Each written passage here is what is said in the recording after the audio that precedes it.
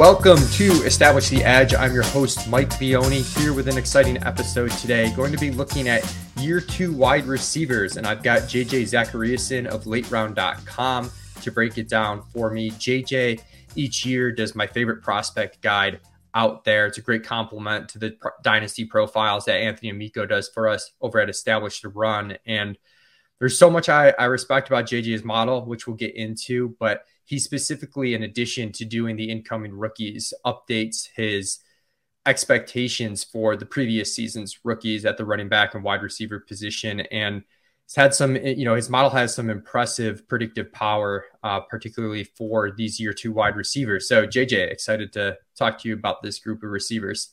Yeah, man, me too. It was a great class last year.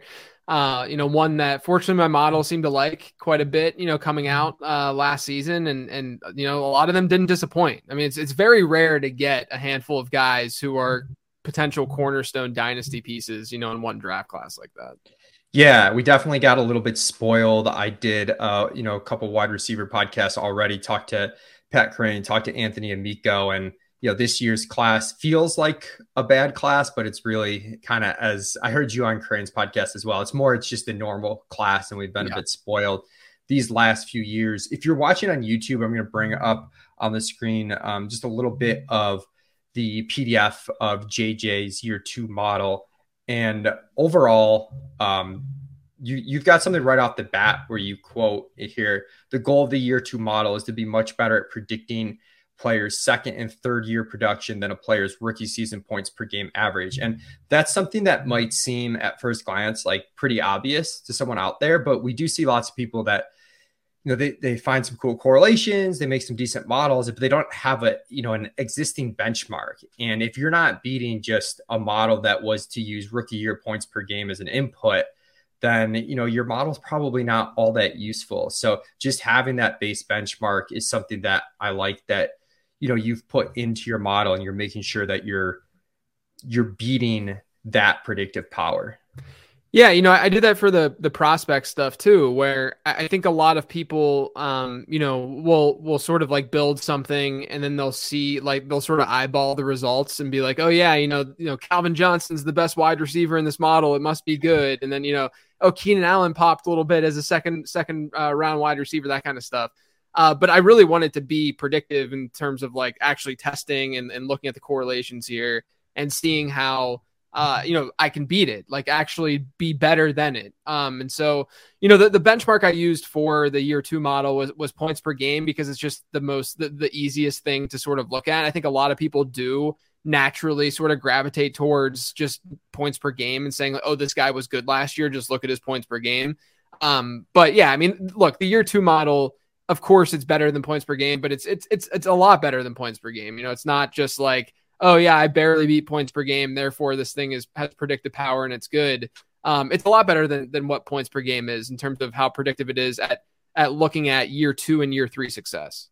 Yeah, and with all your inputs into your model, you're bucketing guys into a percentile level prospect from 0 to 100, and I've got up on the screen now, based on the buckets, you've got the probabilities historically that these types of prospects achieve a certain level of points per game in years 2 and year 3, looking at the best season, full PPR points per game. And you can see 95th to 100th percentile type prospects, JJ, they're scoring double-digit fantasy points per game at 100% clip for their best season between years 2 and 3, 12 plus at 100%. And it's a 50-50 proposition they get to 18 plus. So this bucket of wide receivers historically has been quite phenomenal. The track record's really impressive. Yeah, for sure. The percentile buckets that you can see here, that's more for aesthetics. It's more for allowing consumers to look at this and sort of visualize what's going on within the model. I don't necessarily look at a 96th percentile wide receiver and say, oh, he's just as good as a 99th percentile one. The 99th percentile wide receiver is better from an expected points per game standpoint. It's just easier to sort of visualize this in buckets of 5, essentially 5 percentiles, and saying okay, if he's a 95th to 100th percentile guy, those guys historically have had insane hit rates. I mean, I'm not modeling for that in particular, but just the way the results are, I mean, it shows you that if a guy lands in that bucket, he has a very, very good chance. I mean, he has a phenomenal chance of at least not busting completely. But he has a really, really good chance of 18 plus PPR points per game in a singular season is like a high end wide receiver one season. I mean, it's a good season for a wide receiver. And we're seeing half of the players, in that 95 to 100th percentile bucket, fall into that range, which, the sample size that I'm using here is from 2011 to 2020 because it gives players enough time to play 3 seasons. So, the verdict is still out on guys who were drafted in 2021 and 2022. But yeah, I mean, from that range, that 9-year, 10-year range, it looks really good for those wideouts who have been in that bucket. Yeah, and not even just like the very high end, but the floor on these guys. I was somewhat surprised to see the 14 plus at 87%. That's a really big hit rate on the floor side of things. I guess the question like I have, and I'm sure people listening have, is what are you putting into your year 2 model? They obviously don't expect you to give, all the secret sauce, but if there's anything like high level that makes this work. I know your original Z prospect model score for these guys is a part of it. Yeah. So, the reason why I wanted to build the year 2 models in the first place, because, we're talking wide receiver today, but I have a running back one as well. That's not as predictive just because running back is so volatile, given how a coach can be like, yeah, I want to give you work this year just for fun, instead of them leading with talent. But, wide receiver is a little bit easier to model for this stuff because talent does drive volume and drive production at that position so much. So the reason I built these is because, I saw these guys as good prospects. These good prospects would enter the league. Maybe they didn't do very well in year 1 or at least live up to expectation.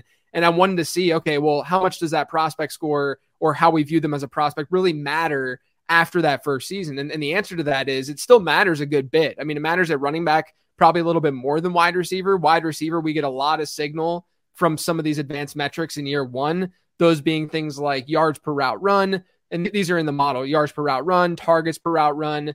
One of them that I use is yards per team pass attempt. Those are probably the big 3. And then I do utilize points per game itself within this as well. So, I know that I'm benchmarking towards or against points per game, but that's also part of the model. But, I'm sort of looking at all of these, and I've had conversations with you about this when I was sort of like looking through this offseason, and sort of, every year I try to just make it better. And one of the things that I did this year was I started utilizing yards per team pass attempt as sort of a proxy for volume, right? I think that a lot of people look at yards per team pass attempt and they assume that it's a similar metric as like a yards per route run, but there's a very, very big difference there in that team pass attempt is more of a volume driven statistic as opposed to route run. I mean, you could be a part-time wide receiver and look really, really good in yards per route run. But if you're a part-time wide receiver, you're not going to look nearly as good in yards per team pass attempt. And so that's sort of the distinction between the two. And it sort of captures volume inherently. Yards per team pass attempt does. It does capture things like a player being hurt. And we'll get into that a good bit, I'm sure, on today's show.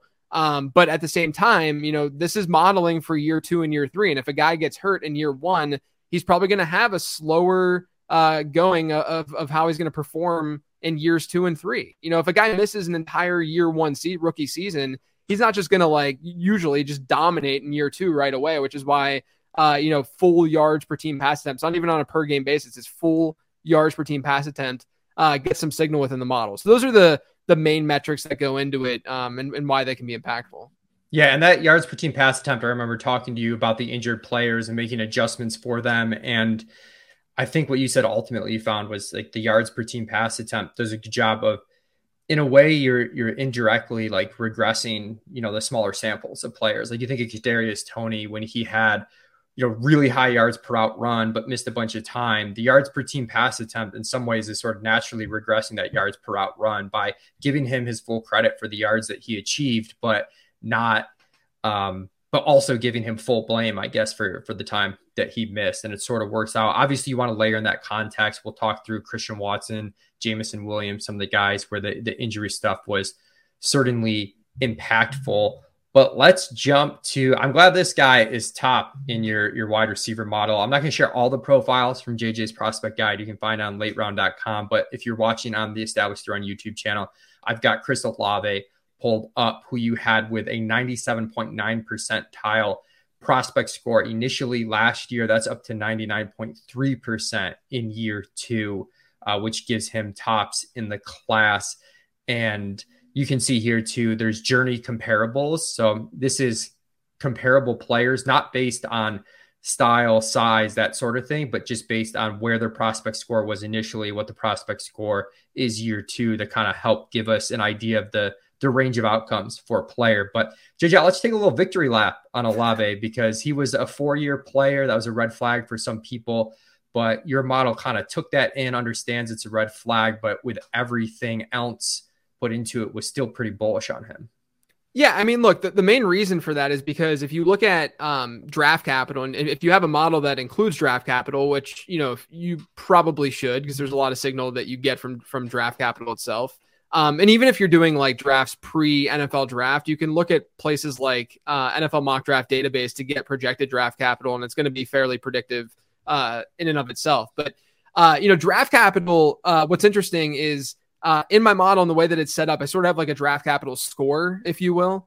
It's not just saying like, okay, this is some linear, you get picked second, you get picked third, you get picked fourth, etc. Yeah. It's by pick, overall pick. And there's some math involved that if you do go in rounds 1 and 2, not as much round 3. And then once you get to day 3, it really doesn't matter nearly as much, but there's more weight for those early round picks with draft capital than there is for the late round ones. And it makes sense intuitively, right? Like if you're an early round pick, there's a lot going into that from a team perspective, versus if you're a late round pick, there's a lot of volatility there. Like there's just a lot of different profiles, and there's just a lot of dart throwing by these NFL front offices. So that draft capital piece matters a little bit less.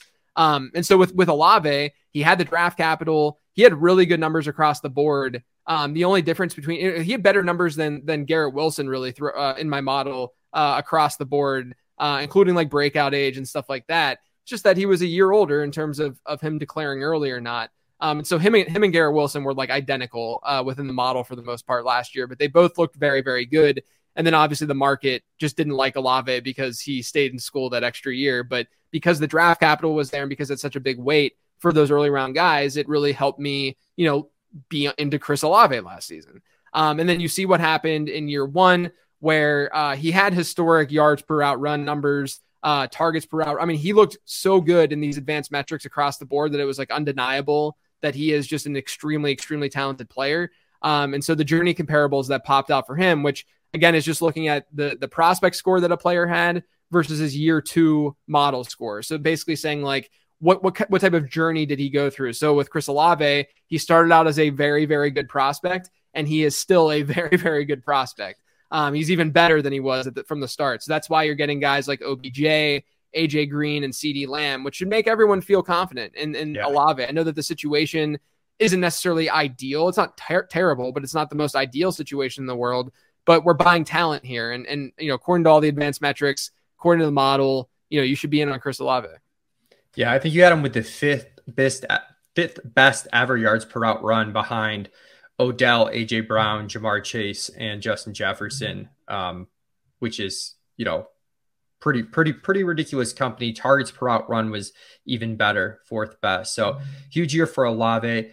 Just as like a random aside, when you're talking about draft capital, one of the conversations we were having is, do you ever consider smoothing out the actual draft capital with like some sort of like consensus big board or mock draft consensus going in, or do you just use the actual draft capital? The line of thinking being like, if a team reaches like a round on a guy, but the rest of the NFL didn't value the player at that level. Like the Andy Isabella dilemma, or the, you get Tyquan Thornton, or, those types of players.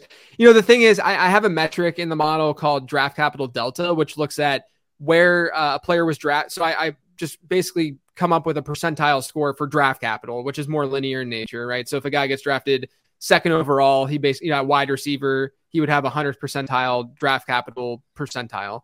But I look at that and I subtract that from his prospect score to get a draft capital delta. And what I found, and this is good because it's telling me that my model is predictive in some way without draft capital, which I know it to be true, but draft capital deltas, if you have a negative draft capital delta, especially in the top 100, there is more predicted. You are going to have worse outcomes with a negative draft capital delta versus a positive draft capital delta. So if a guy is overdrafted by the NFL, which is what the model might be saying, it's going to show up there. So yeah, I've thought about it. I haven't tested it because I don't have any of the historic data for it, but I would love to see like historic mock draft data and see if it's actually more predictive than what the NFL draft actually is showing. I wouldn't be shocked if it would be, because it's sort of a meeting of the mind groupthink type deal where there's more people thinking a certain way about a certain player, and therefore we're getting better results as opposed to just one team saying, I'm drafting this guy right here. But, at the end of the day, you're probably only going to get like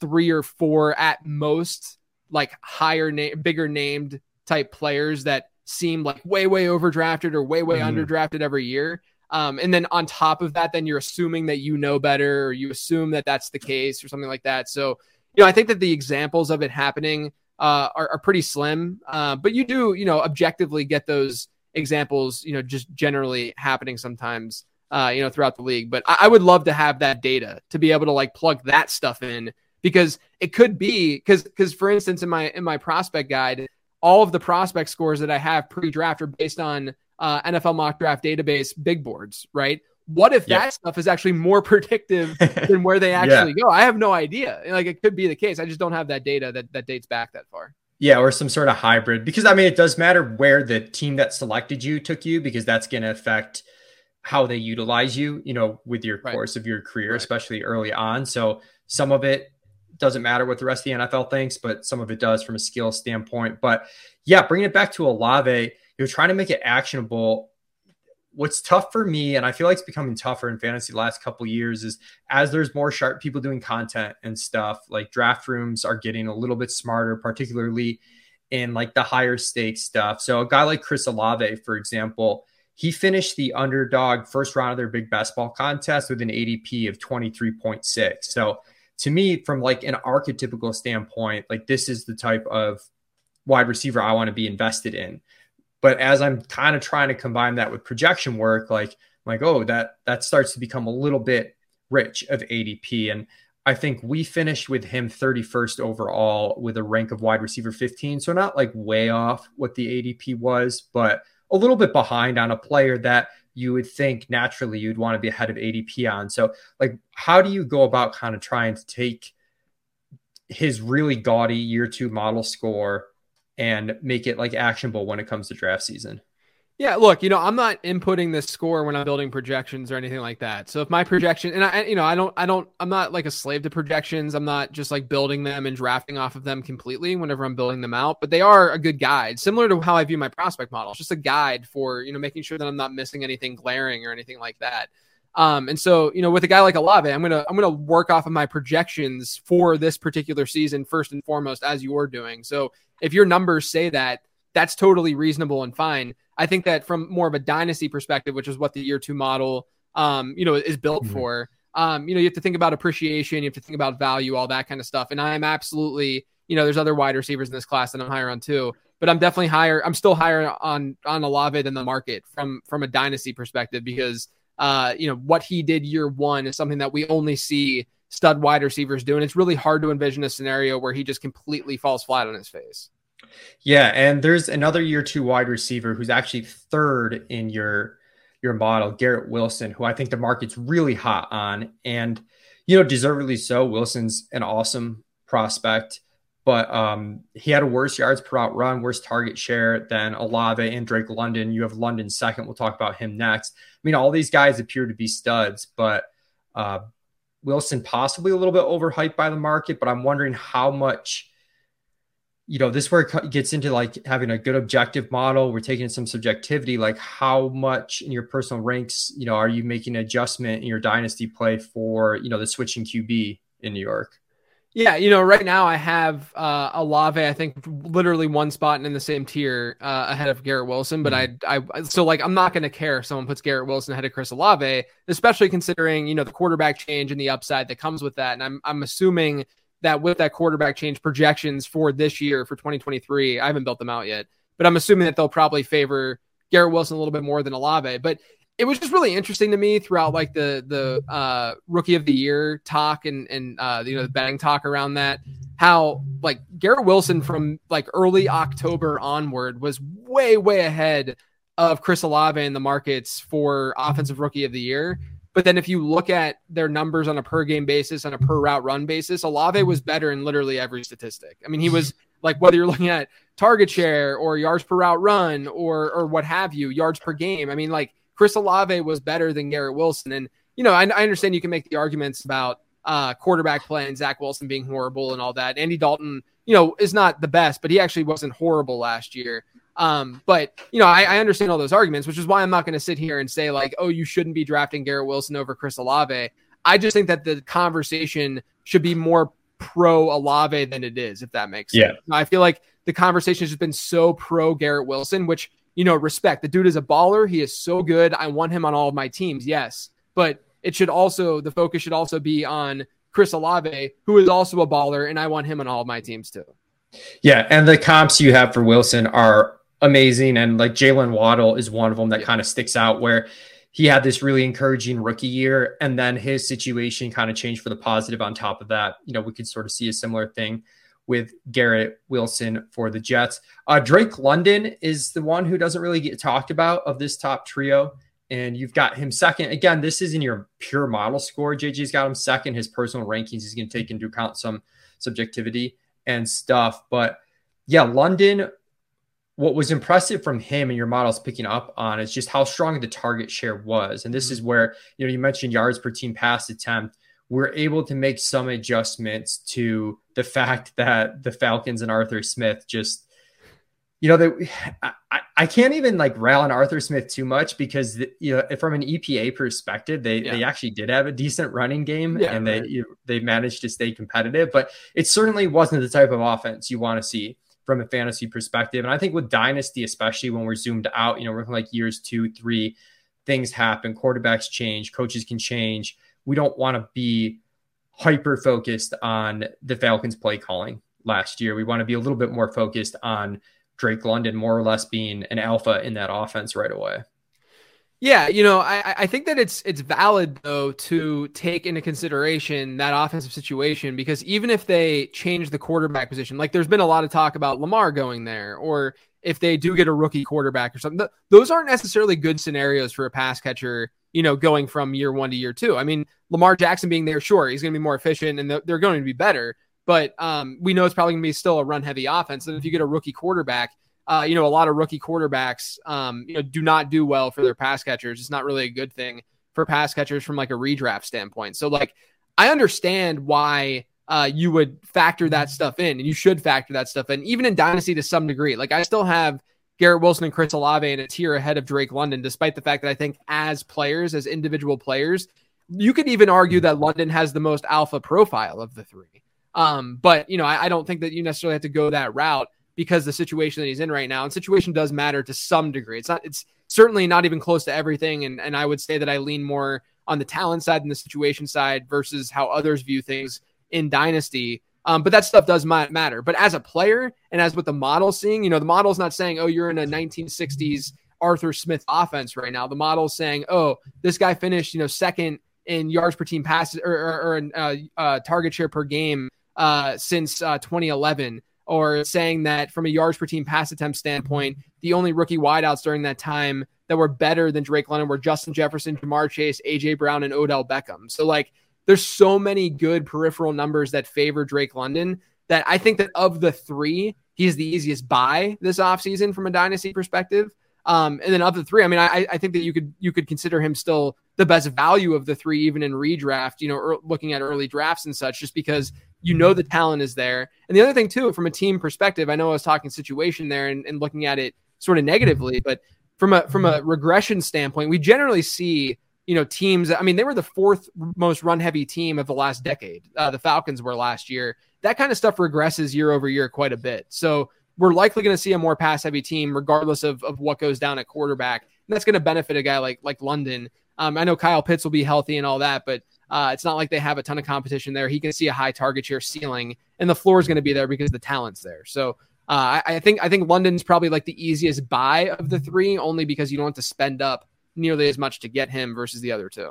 Yeah, and just to reiterate how good this group is overall, just like bringing up, again, I know this is more like just for visual aesthetics for people to get a sense of how it works. You're not bucketing guys, but again, all three of these guys, not just in that 95th to 100th percentile bucket, but they're in the top half of that bucket. Garrett Wilson at 97.6 percentile. So just outrageous. And as absurd as the numbers are for the 95th to 100th percentile bucket, it is kind of crazy, JJ, how much they drop off immediately at the very high end, even just going down to the next bucket, the 90 to 95th percentile. And again, 94th percentile is a lot better than the 91st percentile and all that. But the 18 plus points per game, you go from about a 50-50 shot to a 1 in 10 shot. So that's just to say, like, these three guys are really people that you can build around in Dynasty, core players whose value should hold up really, really well. There was one other wide receiver there's two other wide receivers that were kind of drafted among the top wide receivers last season. JJ, let's talk about Jameson Williams first of those. And he's the guy that's tricky because he missed so much time. We saw some big plays for him when he was able to come back. But yeah, I mean, like, how do you treat a guy like him? Yeah, I think that this is one of those cases where, and I sort of felt this way about like Gabe Davis last year, not that they're at all the same player in the same situation or anything, but there are some instances where it's easier to invest in younger players in redraft than in Dynasty. And some people like look at that and they're like, well, that doesn't make any sense because you care about age in Dynasty. You don't care about age in redraft. But you have to think about what your cost is, right? With Jameson Williams, the cost isn't like overly significant to the point where if you miss on Jameson Williams in redraft, yeah, I mean, you'd rather hit in that range, but it's not the end of the world. It's not like a first 2 or 3 round pick. Whereas in Dynasty, you're going to have to give up something substantial. You might have to give up some future picks or a player who, has just as good of a potential and upside as a guy like Williams. Just more cost involved in buying in Dynasty when there's a lot of volatility to the profile. There's a lot of volatility to Gabe Davis's profile last year, but it was easier to draft him in redraft because, again, the cost in doing so, if you missed him, wasn't that big of a deal. Whereas it's a much bigger deal in Dynasty. So, the year 2 model, is going to project how well these guys do in year 2 and year 3. And it's largely based on obviously prospect score. Jameson Williams was a 95th percentile prospect, but also how well they did in year 1. And as we know, Jameson Williams did basically nothing in year 1 because of the injury. But I think, and so his year 2 score sucks. Bottom line, it's just not good. And so, I published the prospect guide and got a lot of email. I mean, he's like the number 1 guy that people are emailing me about and being like, what the heck? This is so crazy. He's only in like the 76th percentile or something like that. And I get it. I don't disagree. Like, I don't rank him that way per se. I'm not going to change the model for one guy. Number 1, it's just not worthwhile to do. But also, I'm modeling based on what's gone on over the last decade of football. And if you look at what's gone on since 2011, there has not been any real hits from wide receivers who didn't play at least 8 games in year 1. And that's when modeling towards max point per game season in year 2 or year 3. The only guy who scored more than 12.3 PPR points per game that didn't play that half of their rookie season was Allen Hurns, who scored 15 PPR points in one of those seasons. But it's not like that was something that you were going to model for or predict anyway. And this is among a lot of wide receivers, because this is all the wide receivers that are in my prospect models database, which includes all wideouts who were at the combine or who were drafted.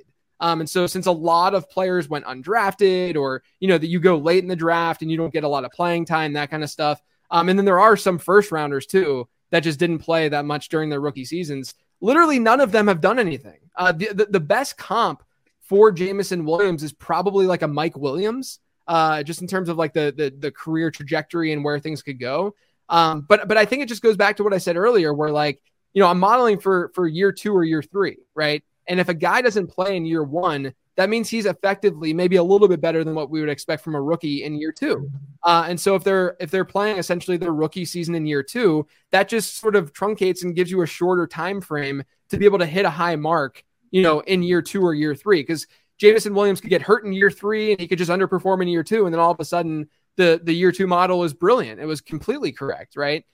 So I don't mind Jameson Williams. as a player, as a prospect. But I do think that there's a lot more question marks when you're looking at just a 2-year time frame around a player like that than people are giving him credit for. And then, like I said, I actually think it might be easier to just go after him in redraft than in Dynasty right now because the cost to acquire is just a lot less.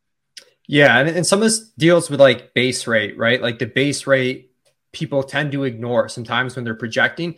They jump too into the detail micro kind of analysis of a player, but we know if you like in the book Super Forecasting, they talk about this a lot. And some of the better forecasters of, this isn't for football necessarily, but they think through the base rate, which is kind of what you're doing with Jameson Williams. So yeah, he could be an outlier. Yeah, we want to account for that in our personal ranks, but we don't want to overweight that. We don't want to dismiss the base rate completely. And your point about opportunity cost, I think makes a ton of sense. Like with Gabe Davis, not just the cost to acquire right now, but where the value could go a year out if things don't go well. Because you talk about that top tier wide receivers, Wilson, Olave, London, there's a bit more meat on the bone for if they have a bad year that we can point to that. Whereas like Jameson has, misses a year to injury and then doesn't perform well year 2, the market could get scared real quick on that. I've been kind of looking to sell him in one of the dynasty leagues where I drafted him over Olave shamefully.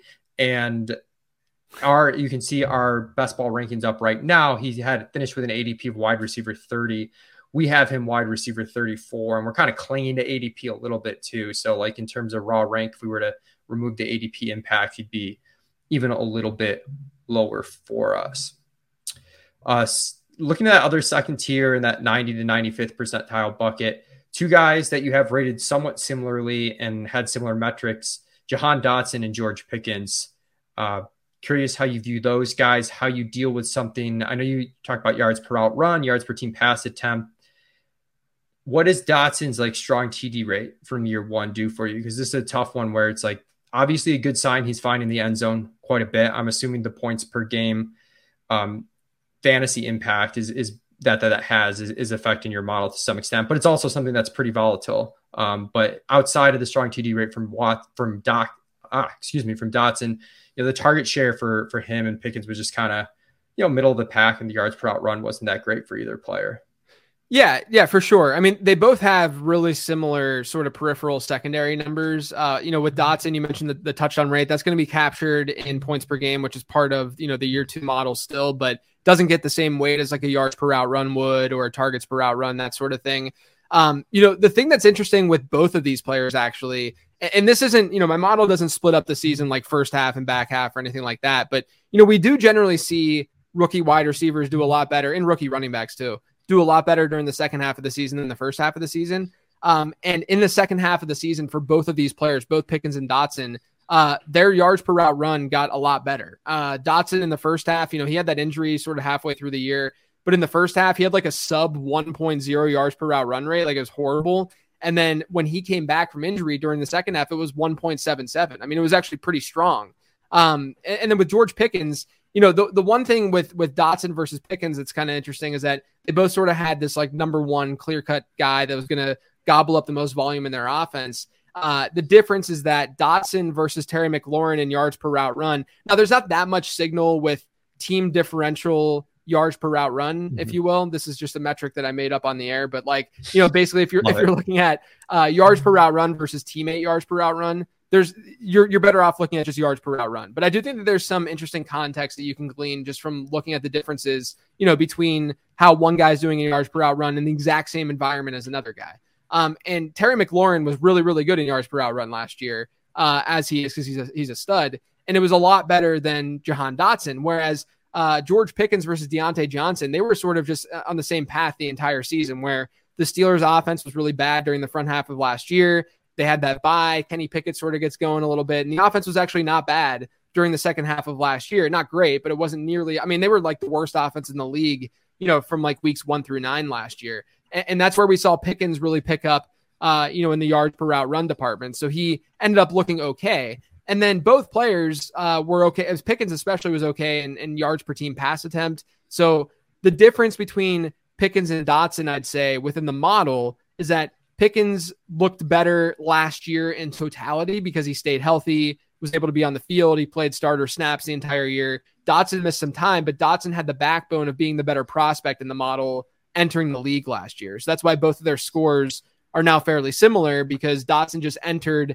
as the better prospect versus Pickens, and then Pickens sort of caught up based on staying healthy and all that. And I've also heard the arguments, and I don't necessarily fully disagree with this at all, but I've heard the arguments that, players who were full-time players, like a Pickens or a Dotson when they were healthy, that there's not as much room for growth compared to part-time guys, maybe like a Treylon Burks or something like that, who have that chance to then increase their raw snaps from year 1 to year 2.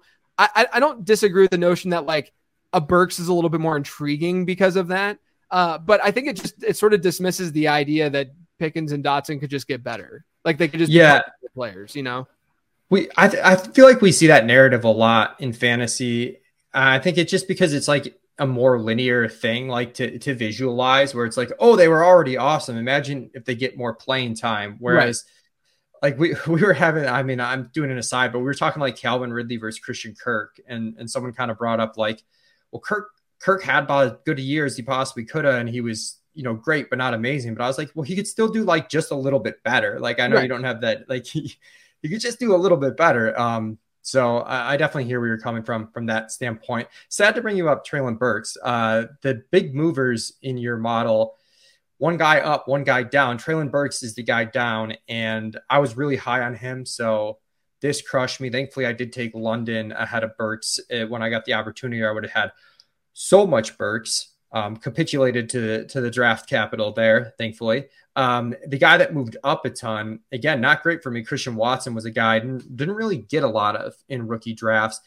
Dink and I did get a share in our high stakes FFPC dynasty where we moved Jamal Williams for him mid-season before the breakout. So, and we like didn't even want to do it at the time. And so that worked out. It's better to be lucky than good. But these guys moved in different directions. Watson still seems like, real high risk, high reward player. Yeah, I think Watson has a higher ceiling than like a Pickens, just based on what he did on a yards per route run yards per route run perspective, and what he did when he was on the field. But I think Pickens is just a little bit safer because we have a larger sample of him in the NFL, consistently playing, as a starter. And we didn't see Watson really play that much with like a Romeo Dobbs and such. It wasn't like, we saw him with the same type of competition that a George Pickens was seeing. So I think Pickens is like a safer bet versus a Watson. But yeah, Watson, his yards per route run was incredible last year. But again, like we didn't get to see it across, 14, 15 games. We saw it across like the, half the season that he ended up playing. And then Treylon Burks is sort of the same deal where, he definitely showed some flashes last season. We all were so excited because he was seeing more and more work in that offense. And then he gets like that concussion on that touchdown that he had the 1 week, and then, ends up getting hurt. And it's just, it's one of those things where, he's just naturally not going to look as good in this model because again, it's predicting year 2 and year 3. And if that year 1 isn't great or isn't like spectacular, a guy's going to move down a little bit. He's still in that 91st percentile. Treylon Burks is. So, if you like Burks more than a Watson, or if you like Burks more than a Pickens, I think I still have Burks ranked ahead of I might have him ranked. I still have him ranked ahead of like a Jahan Dotson, because the upside's there. I mean, we knew that coming into whenever he came into the league. But yeah, both those guys are still sort of in that bucket of that 90th, 95th percentile. Where there's a lot of them. I mean, it's Dotson, Pickens, Watson, and Burks sort of all clustered in there. But I think it's logical. I think that if you look at the hit rates of that bucket historically, you don't see a ton of ceiling there, but you do see a decent enough floor. And I think that it's unlikely that we see these guys just completely tank. But I do think that the floor, that the ceiling is something that you might be able to sell off in Dynasty if someone is seeing, Pickens, for instance. I don't know has the ceiling that some Pickens truthers believe. And so if you're able to sell something like that, then you could sell something like that just based on what their year 2 model says. Yeah, that makes a ton of sense. Those are the primary guys. Curious if you have any strong takes one way or the other on anyone else. I got to ask about Sky Moore, who is closed the Underdog Big Board draft with like a wide receiver 56 ADP. That was one of the guys we were most behind market on for that contest. We had him at wide receiver 67. This is a case where I feel like people are maybe projecting the potential opportunity bump a little bit too much, and they're more focused on that than like what actually occurred last season with Sky Moore. But curious how you see that situation. Yeah, look, I mean, it's funny because two of his journey comparables are guys that I didn't mind entering the league. I mean, I've changed up my process since this, but Andy Isabella is his top one, which makes a lot of sense. It's a second round guy who really underperforms in year one, but had a good production profile from a smaller school. And then Terrace Marshall's another one where he just didn't perform in year one. So obviously he's going to see that bump down. So Sky Moore was like an 86th percentile guy in the prospect model last year. Now he's a 77th percentile player in the year two model. And that just doesn't give you that many hits historically, within that range. If you look at the 75th to 80th percentile, no player since 2011 has given you a season of 12 plus PPR points per game. It just hasn't happened. I mean, you can go down to the 70 to 75th percentile and see essentially like one or two players get to that like 14 plus range, but it's not a frequent thing that happens. And so I would be on the side of fading Sky, based on what we've seen historically. It's hard to say. I mean, it's tough to say that because obviously everything is lined up for him right now to potentially do something big in year two. But I think that if you just look at the player and sort of what went down in year one, it's hard to be like overly optimistic. Yeah, a couple other guys before we get out of here, but Romeo Doubs, somewhat curious here where he had a really strong improvement in the score for you. I don't know if my expectations were too high because he got that opportunity early in the season. And I said I was kind of down on Watson. I was up on Doubs last year. I thought I had a big hit on my hands and maybe my expectations were too high, but it didn't really pan out well. So curious your thoughts on him and Alec Pierce, who it seemed like you hinted at some optimism among him in the model, at least relative to the market. Yeah. So, I think both these guys could maybe be considered buys in relation to what the market's saying. Now, I say that because neither guy is like, oh my God, you got to trade for him with what the model's saying right now. Right. But with Romeo Doubs, yes, the front half of the season, he had the opportunity with Christian Watson's sideline. But I think if you look historically, rookie wide receivers really aren't very good during the front half of their rookie seasons, unless they're like, completely stud players, like when OBJ came back from his injury and stuff like that. I mentioned Jahan Dotson earlier, had a really, really bad yards per route run rate to start the year. And then it got better the second half of the year. We just don't know that with Romeo Doubs because he wasn't healthy towards the end of the year. But he saw volume, on a per game basis. His target share was not bad. He had an okay enough yards per route run rate. It was basically in line with like a Pickens or a Dotson. And he had a pretty strong targets per route run rate. It was 0.21 this past year. So I think Doubs is someone who is just sort of flying under the radar from a market standpoint because of Christian Watson.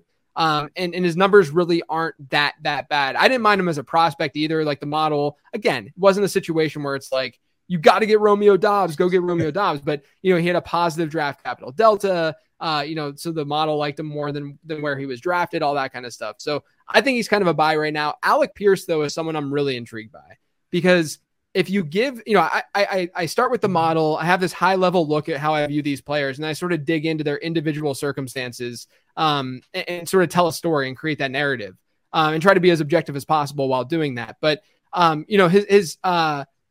if you look at Alec Pierce, he wasn't that much worse than Michael Pittman last year when you look at their peripherals. Michael Pittman 2 years ago has this 1.95 yards per route run rate, goes down to 1.44 this past year. And then Alec Pierce on a team that had the second worst yards per attempt rate in football and who didn't throw it deep, threw it deep at the lowest rate in football. And that's what he does. He's a big play wide receiver who can play that perimeter role. He's super athletic. And he was kind of, to me, it was kind of raw coming out as well. And he's sort of, we see that with these athletes sometimes where they get overdrafted a little bit, like a Chase Claypool. They get overdrafted a little bit. And, sometimes the athleticism translates, sometimes it doesn't. But when their prices are not high, it's easy to then buy into that potential with their athleticism.